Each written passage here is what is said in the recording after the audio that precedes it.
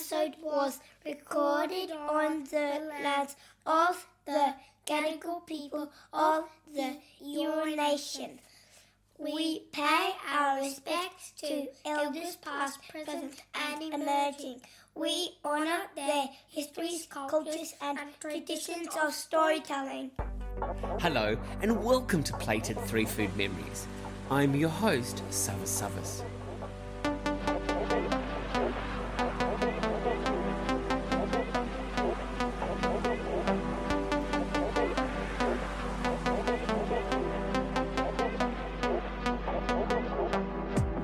For a quarter of a century, my catering company, Plated, has contributed food experiences for some of Australia's most extravagant and intimate soirees.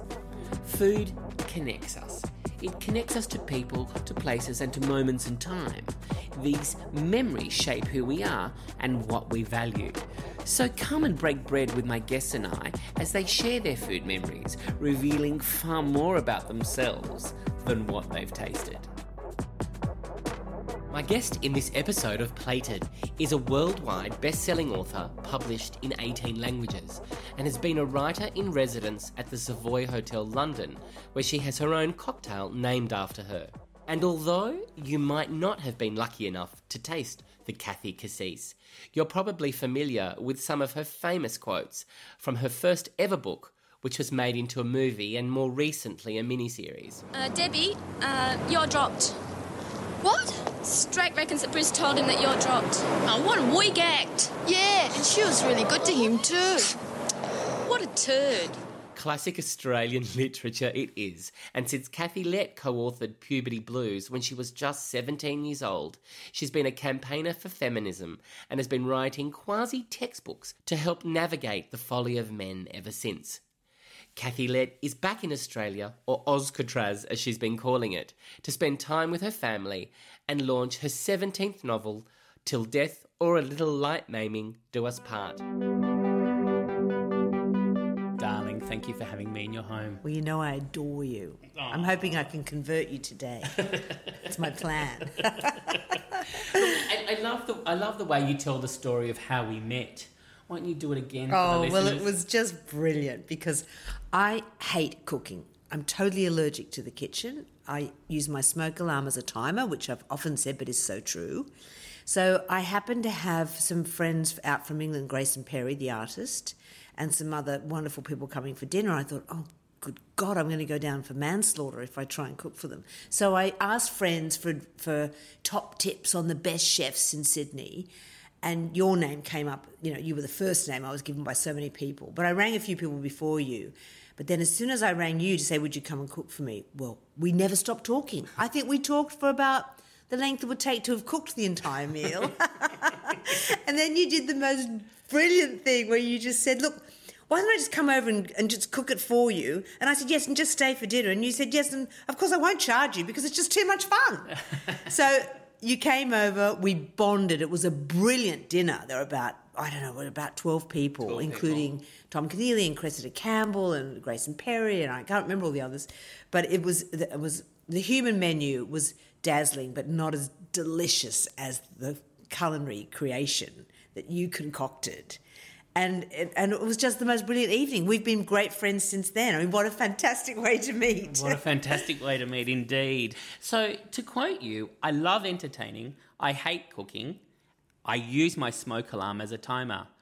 If you're burning the buggery out of toast, who is providing the sustenance for you to live? Well, I would just say to all the women listening, you can have a second act, I think for women life is in 2 acts. The trick is surviving the interval, which is the menopause. On the other side of the menopause, that's the time to just change your life, go for what you want, find a man who'll adore you, not bore you, and do all your chores for you. And I was lucky enough to find my beautiful Brian, who's a composer, a classical guitarist, digital dexterity, need I say more, but he's also a fantastic cook. And he learned to cook because when he was a music student in London, when he was at the Royal Academy of Music, but he was busking in not busking, but playing in restaurants to earn money. The chefs used to take him down to the kitchen and they loved him so much, they would not just cook for him, but they taught him to cook. So he just learned by being in the kitchens of London, and he's a fantastic chef, and he just does everything for me. The way to a woman's heart is through her stomach. That is not aiming too hard. Well, I walked in this morning and I just noticed he'd cooked you some beautiful fluffy scrambled eggs. The fluffiest scrambled eggs. I think he's an egg whisperer. I think he just taught, he must read them, Gaelic poetry or something, but it's beautiful eggs. And of course he does my fruit and my coffee, and I get breakfast in bed every day. What does a woman really want in bed? Breakfast and a really good book, obviously, hopefully one of mine. A lot of women stay in a marriage that's run its course out of duty, but all the research shows that the majority of divorces now are initiated by women, and the two peak times are when the last child finishes school or when the husband retires, because women just think, really, from honeymoon to tomb can last so long now. It can be, 60, 70 years. And that's a long time for someone to find your anecdotes interesting. But women, because we're brought up to be good and we're brought up to be sort of put ourselves last, sometimes women put up with an unhappy situation. And I would say to them, don't. Divorce is not a failure. It's just a change. And there is love and laughter and adventure out there. Adventure before dementia is my motto.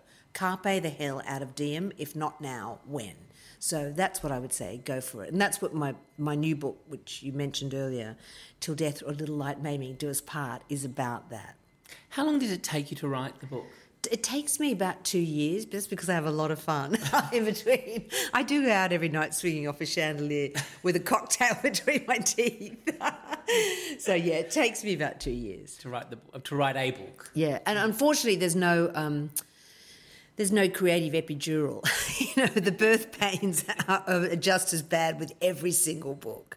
And I'm inventing a new genre now, I think, because I kind of invented, in a way, chick lit. I hate that term. I hate that, because people who write men who write first-person funny contemporary fiction, like Nick Hornby, etc., David Mitchell, they get compared to Chekhov. They're Chekhovian and we're Chekhovian. We get called chick lit with a pink cover with a cupcake on it. I hate that.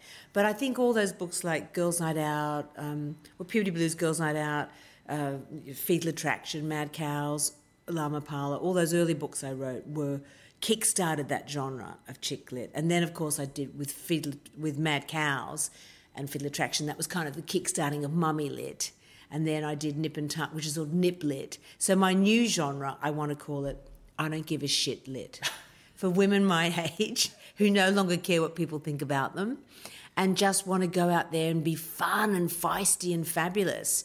Because most women my age in novels, when they're depicted, they usually die of loneliness and they get eaten by their cats, like Anita Bruckner characters. But all the women I know my age are fabulous. You know them too. And there's a feeling too that women don't come into their true selves until the post-menopause.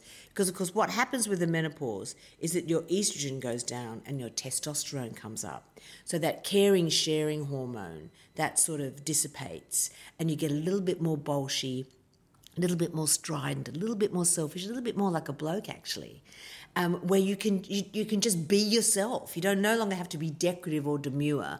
You're no longer in the male gaze, because our whole lives as women, we're being judged on how we look. But once, men, so many men deem us to have been put out to sexual pasture, which is so wrong. We're definitely in our sexual prime. I'm not 60, I'm sexty, baby. But it does liberate you. So I want to see those women depicted in fiction. So in my books, the women my age are the protagonists. They lead the story. They propel the plot. They have a lot of fun and frivolity and toy boys and alcohol and laughter en route. But also they've lived. They've had the heartache. They've had the marriages. They've had the divorces. They've had the looking after the aged parents. These are women who are wise. And that's what I like to draw on in my prose now. I'm ready to let us into your smorgasbord of food memories. Okay. Let's start with your first one. So my first food memory, it's not actually my first one, but the one that kind of leaps nauseatingly to mind is when I moved to Britain in 1988. I fell in love with Geoffrey Robertson. Mind you, he was going out with Nigella Lawson at the time. He broke up with her for me, which is he truly regretted later. As we were looking at each other over a bowl of baked beans, I could see him thinking, oops, I made a terrible mistake. But I was so shocked when I moved there because at the time, British food was so terrible. I mean, in Australia, we invented Asian fusion.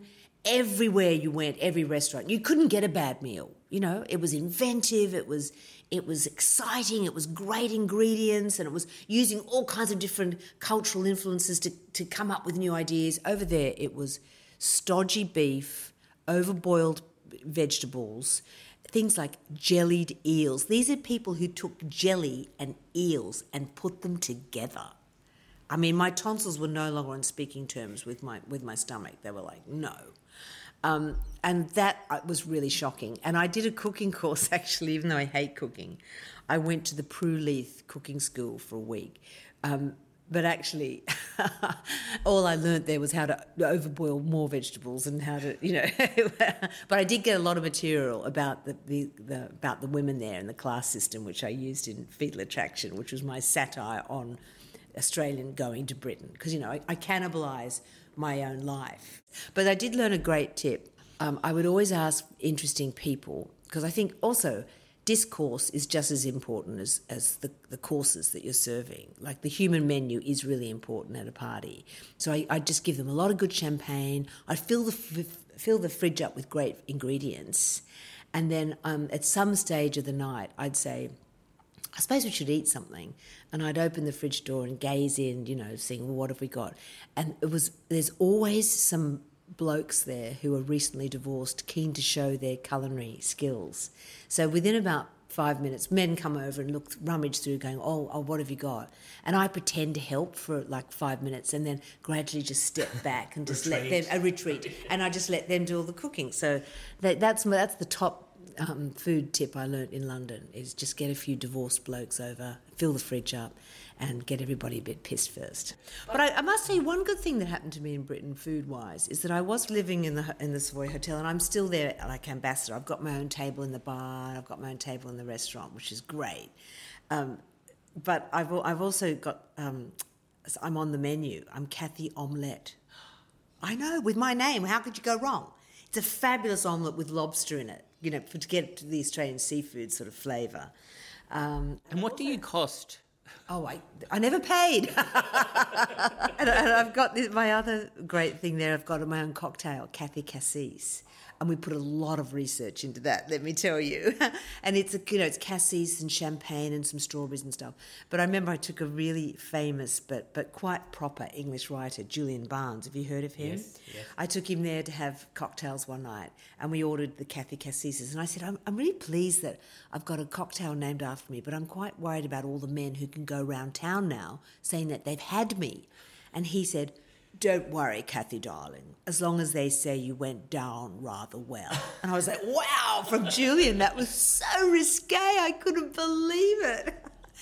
And we've had a lot of fun in that bar. I mean, I often take my girlfriends there, my comedy friends. Like I'd take Sandy Toksvig and Joe Brand and Ruby Wax, and we'll be drinking Kathy Cassises. And one night Tom Jones walked in, and we'd drunk so many Kathy Cassises, we thought it might be quite funny to throw our underpants at him. But of course, I won't tell you which girl got her pants off first, but as these underpants were arcing across the bar, I suddenly realised they weren't like a little lacy G-string. They were these huge pants, like they looked like the spinnaker of a yacht, And suddenly Tom Jones is like asphyxiating, he can't breathe. He's like, they're getting the defibrillators out. And then he turned around quite cross to see who'd done this terrible thing. Then he saw it was us, and he just burst out laughing, and he sang us What's New Pussycat. Whoa, whoa, whoa.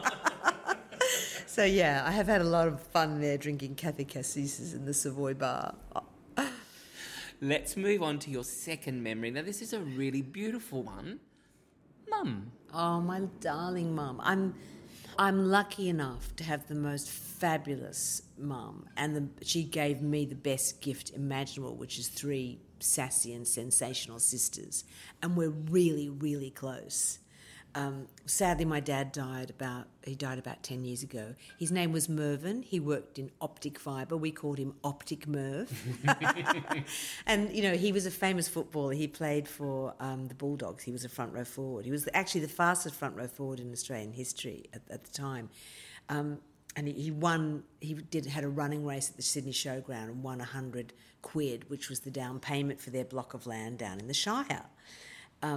But my mum, well, she's wonderful in so many ways, but she's formidable because she had a career at the time when women didn't. Out of all my friends at school, she was the only mother who worked.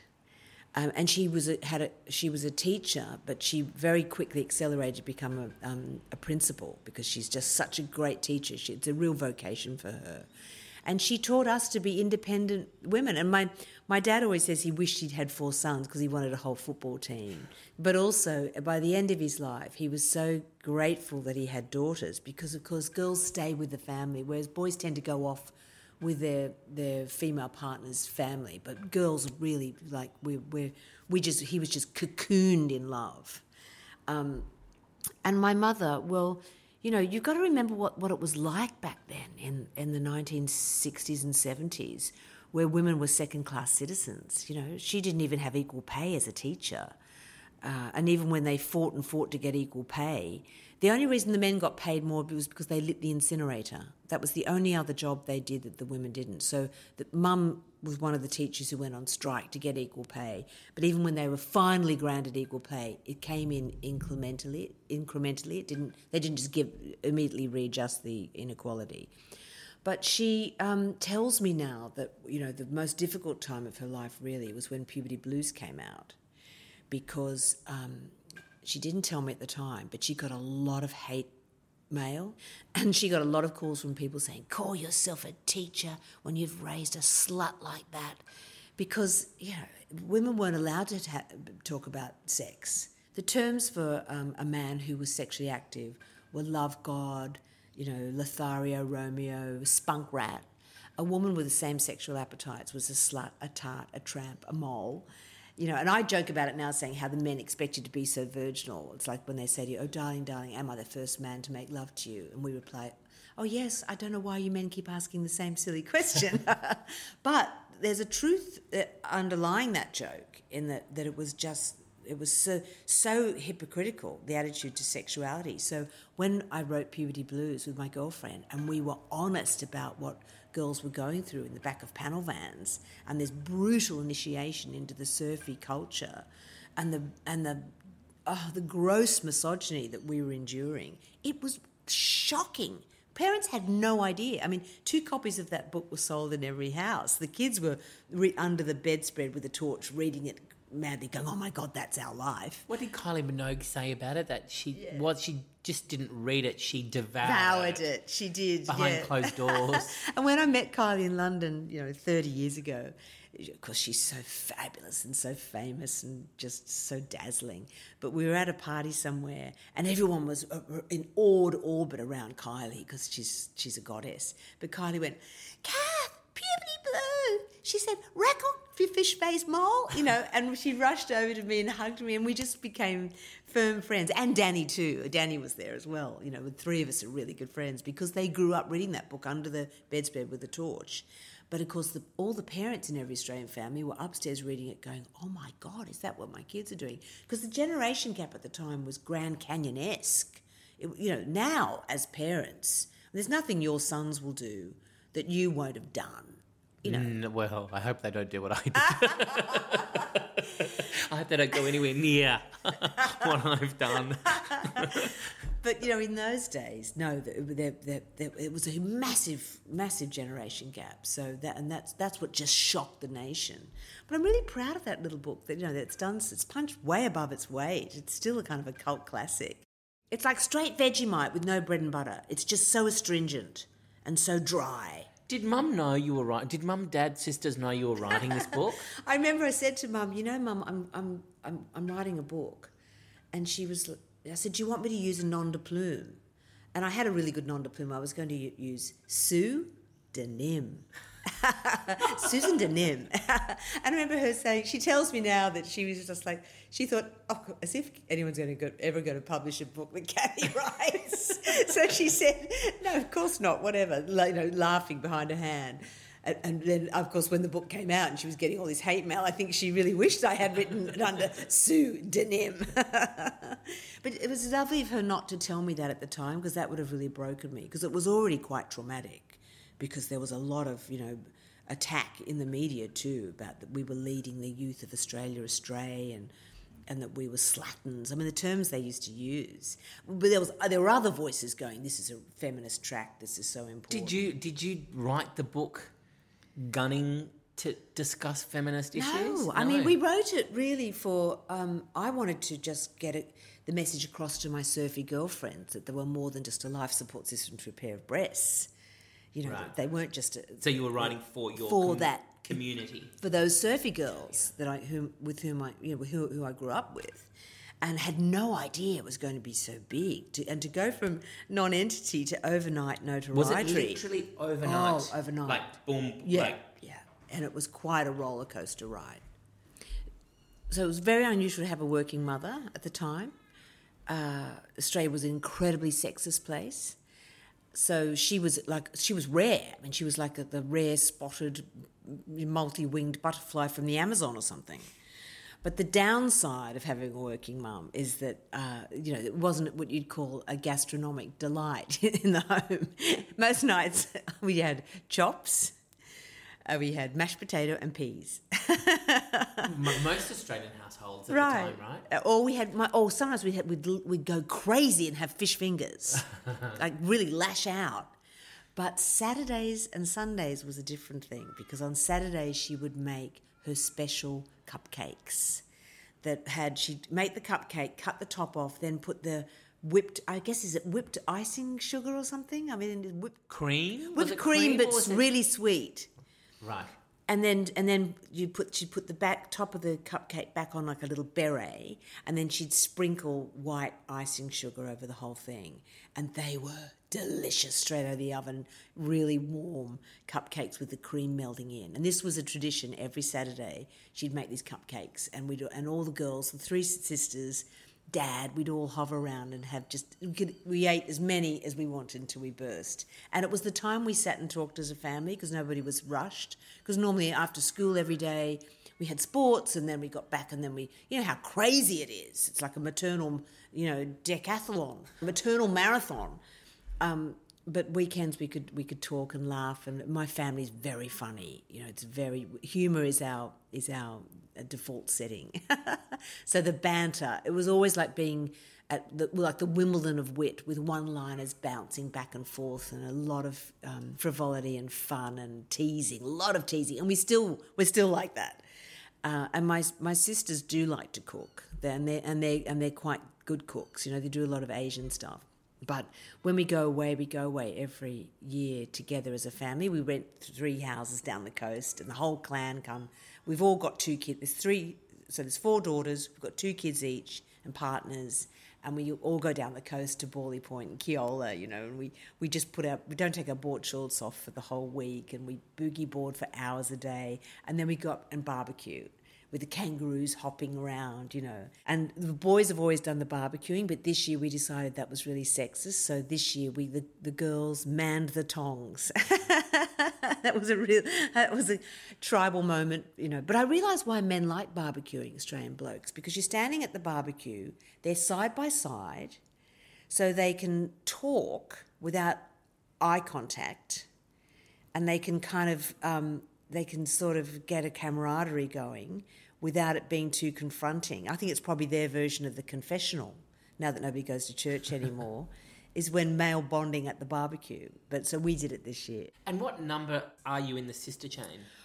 So my older sister is the grown-up. She was a police psychologist. Then there's me. I used to be the black sheep. Now I'm just beige.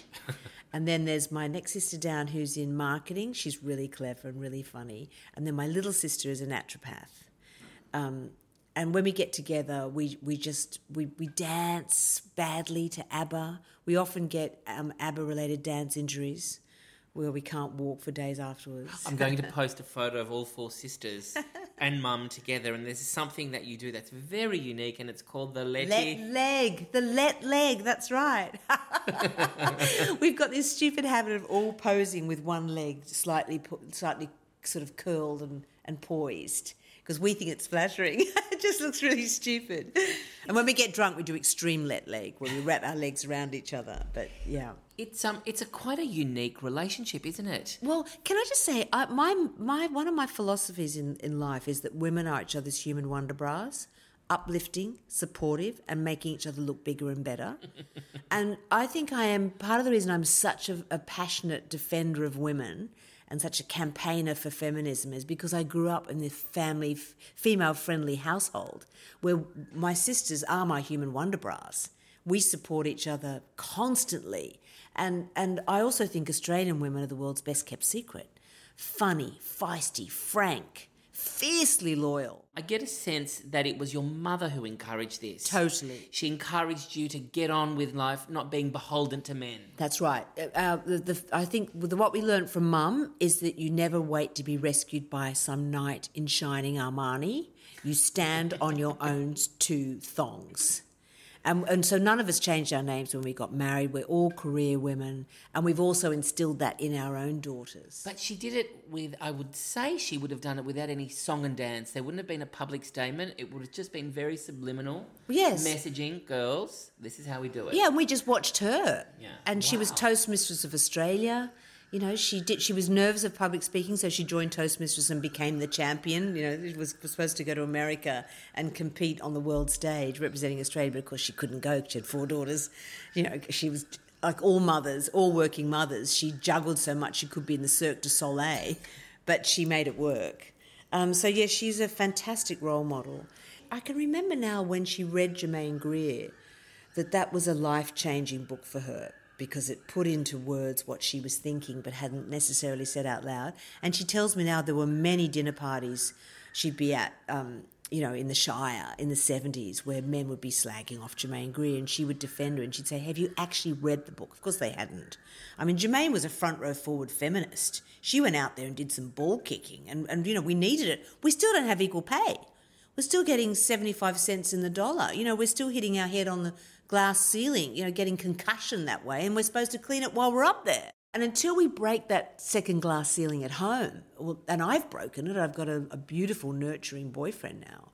And I would say that to young women too, when you're choosing your life partner, if you're alpha and you're quite driven, don't go for an alpha man.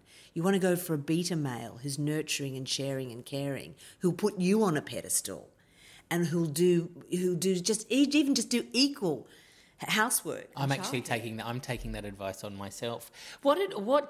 Kathy, what advice would you give to young men then? To young men, I would say, I think young men are much improved because they've been raised by feminists. I would say, first of all, learn to cook. There is nothing sexier than a man in a cooking apron, really.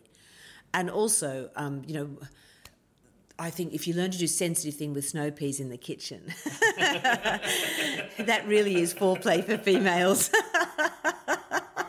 without a doubt. But I would also say, wouldn't you agree?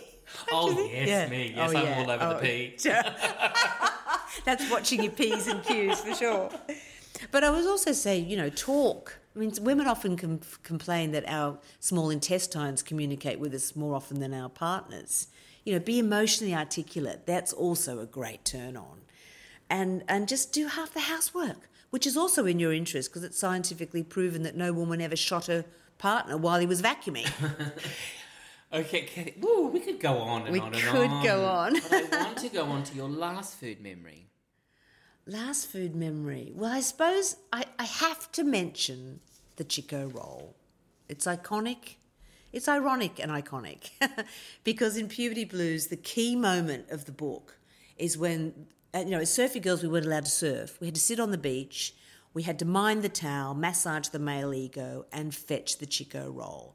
And there's a line in the book where one of the surfy boys says to the girls, go get me a Chico roll and don't take a bite out of it. You're dropped.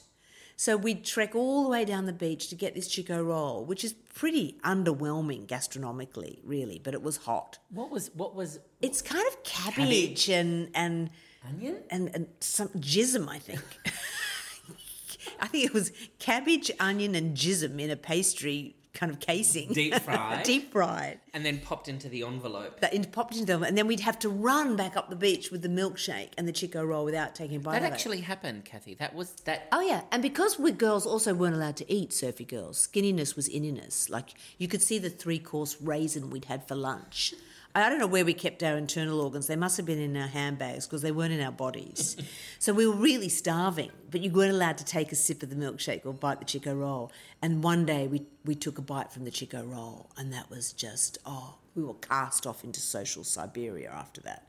So, and it's funny that that's become an iconic phrase, because I'll be walking around London, because Puberty Blues is such a cult book, I'll be walking around London and some Aussie kids will see me at Piccadilly Circus and they'll call out across the road, "Hey, Kath, go get me a Chico roll. Don't take a bite out of it. You're dropped." So the Chico roll is sadly, will forever be part of my gastronomic, memories. How does it make you feel, sort of, what is it, 40 years, 42 Yeah, years it's later? 40-something 40, years, and yeah. it's still there, like something that you kind of just wrote with a girlfriend is still alive and kicking. How does it make you feel? Fabulous. I mean, I think it's a really important feminist book.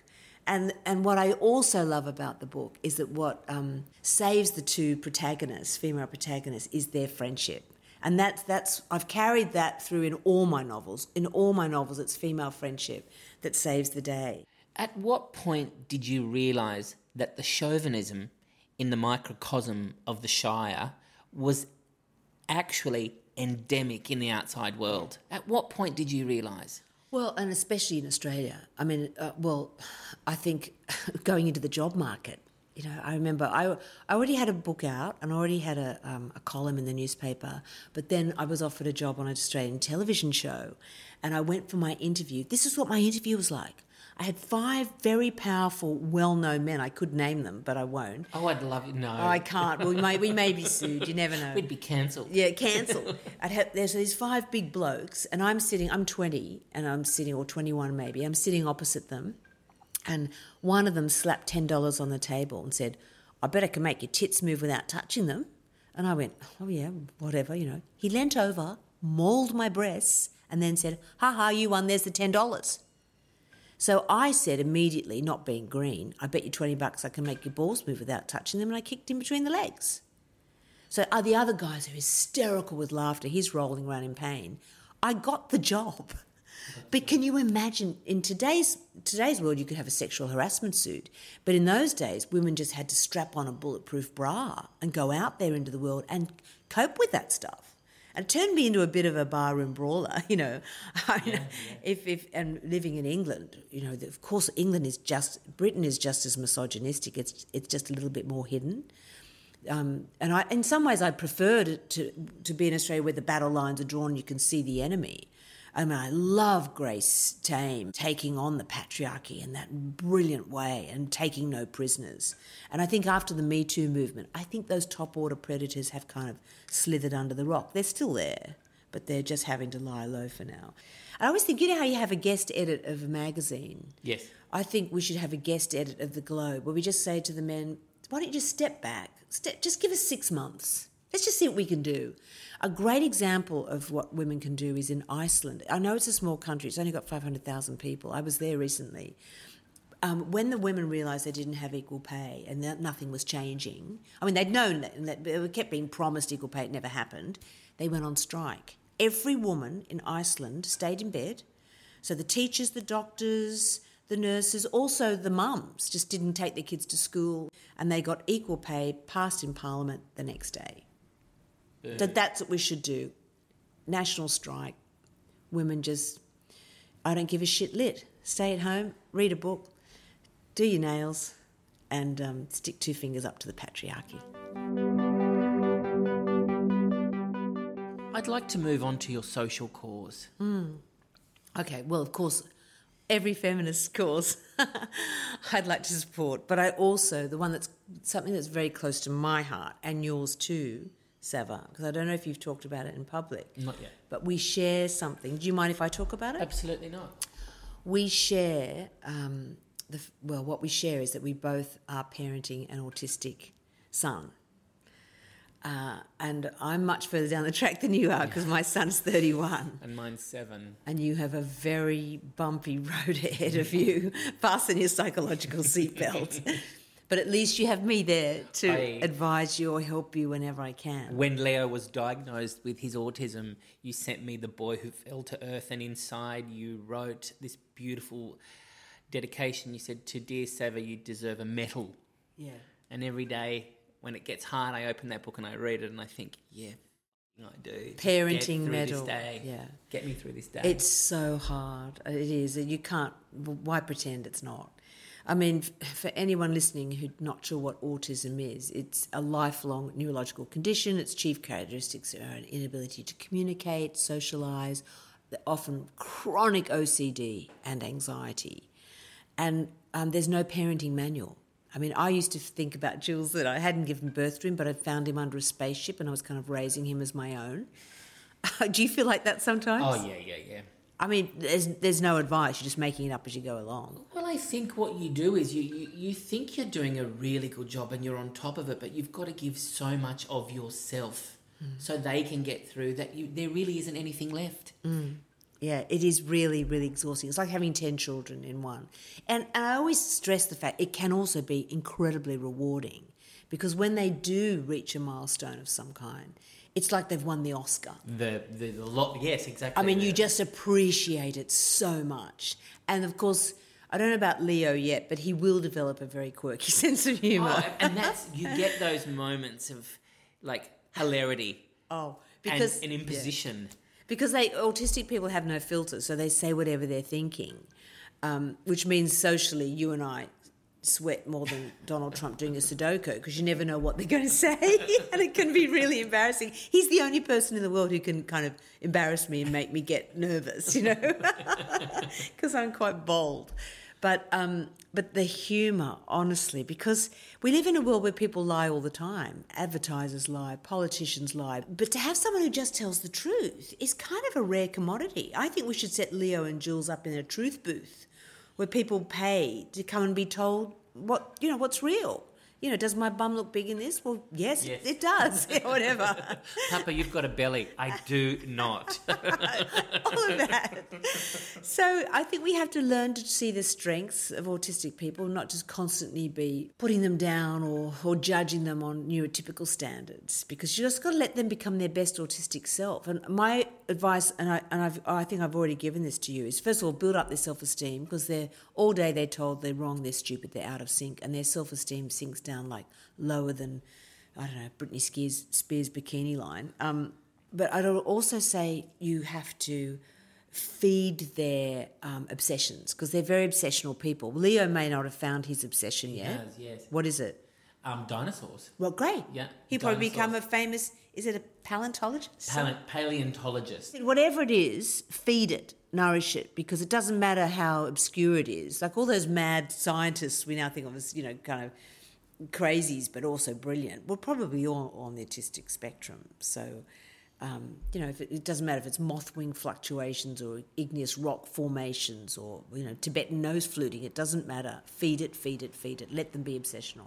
The National Autistic Society, how do they assist people and carers with the condition? What work do they do? Well, first of all, they connect parents. So they help parents, because you feel so alone when you're given this diagnosis. I mean, the A word, that's a diagnosis that drags you down into the dark, and suddenly your child's become like a plant in a gloomy room, and it's your job to kind of try and drag them into the light in some way. So it's incredibly isolating. But going to the National Autistic Society, then you meet other parents, you can have support groups, you can get educational information. It's just a kind of lifeline. So there's a lot of good autistic groups in Britain. There's also the Ambitious About Autism, which also takes a positive view of autism, that it's not a weakness, it's not just a difference, it can also be a strength. But the National Autistic Society has a big reach, and I'd like to support them. Kathy, thank you so much for sharing your perspective of the world from a vagina. The biggest opening night on radio. And also, you can see the one thing I don't eat are my words. You know? You've been very kind to me. It's been lovely talking to you. You know I adore you. I know I you mean, do. I just like to have... my favourite recipe would be you naked on a bed of meringue. Oh, yum. Chocolate meringue. Yeah, well, look at those chocolate eyes of yours. You know I'm in love with you. I'm in love with you too. Darling, thank you so much. Pleasure. It's a pleasure, treasure. You heard Kathy's cause as the National Autistic Society in the United Kingdom. Australia doesn't have a National Autistic Society, but has many organisations for support, including Aspect Australia, Autism Awareness Australia, as well as each state and territory having their own autism association. And there is a national autism helpline, Autism Connect, on 1300 308 699.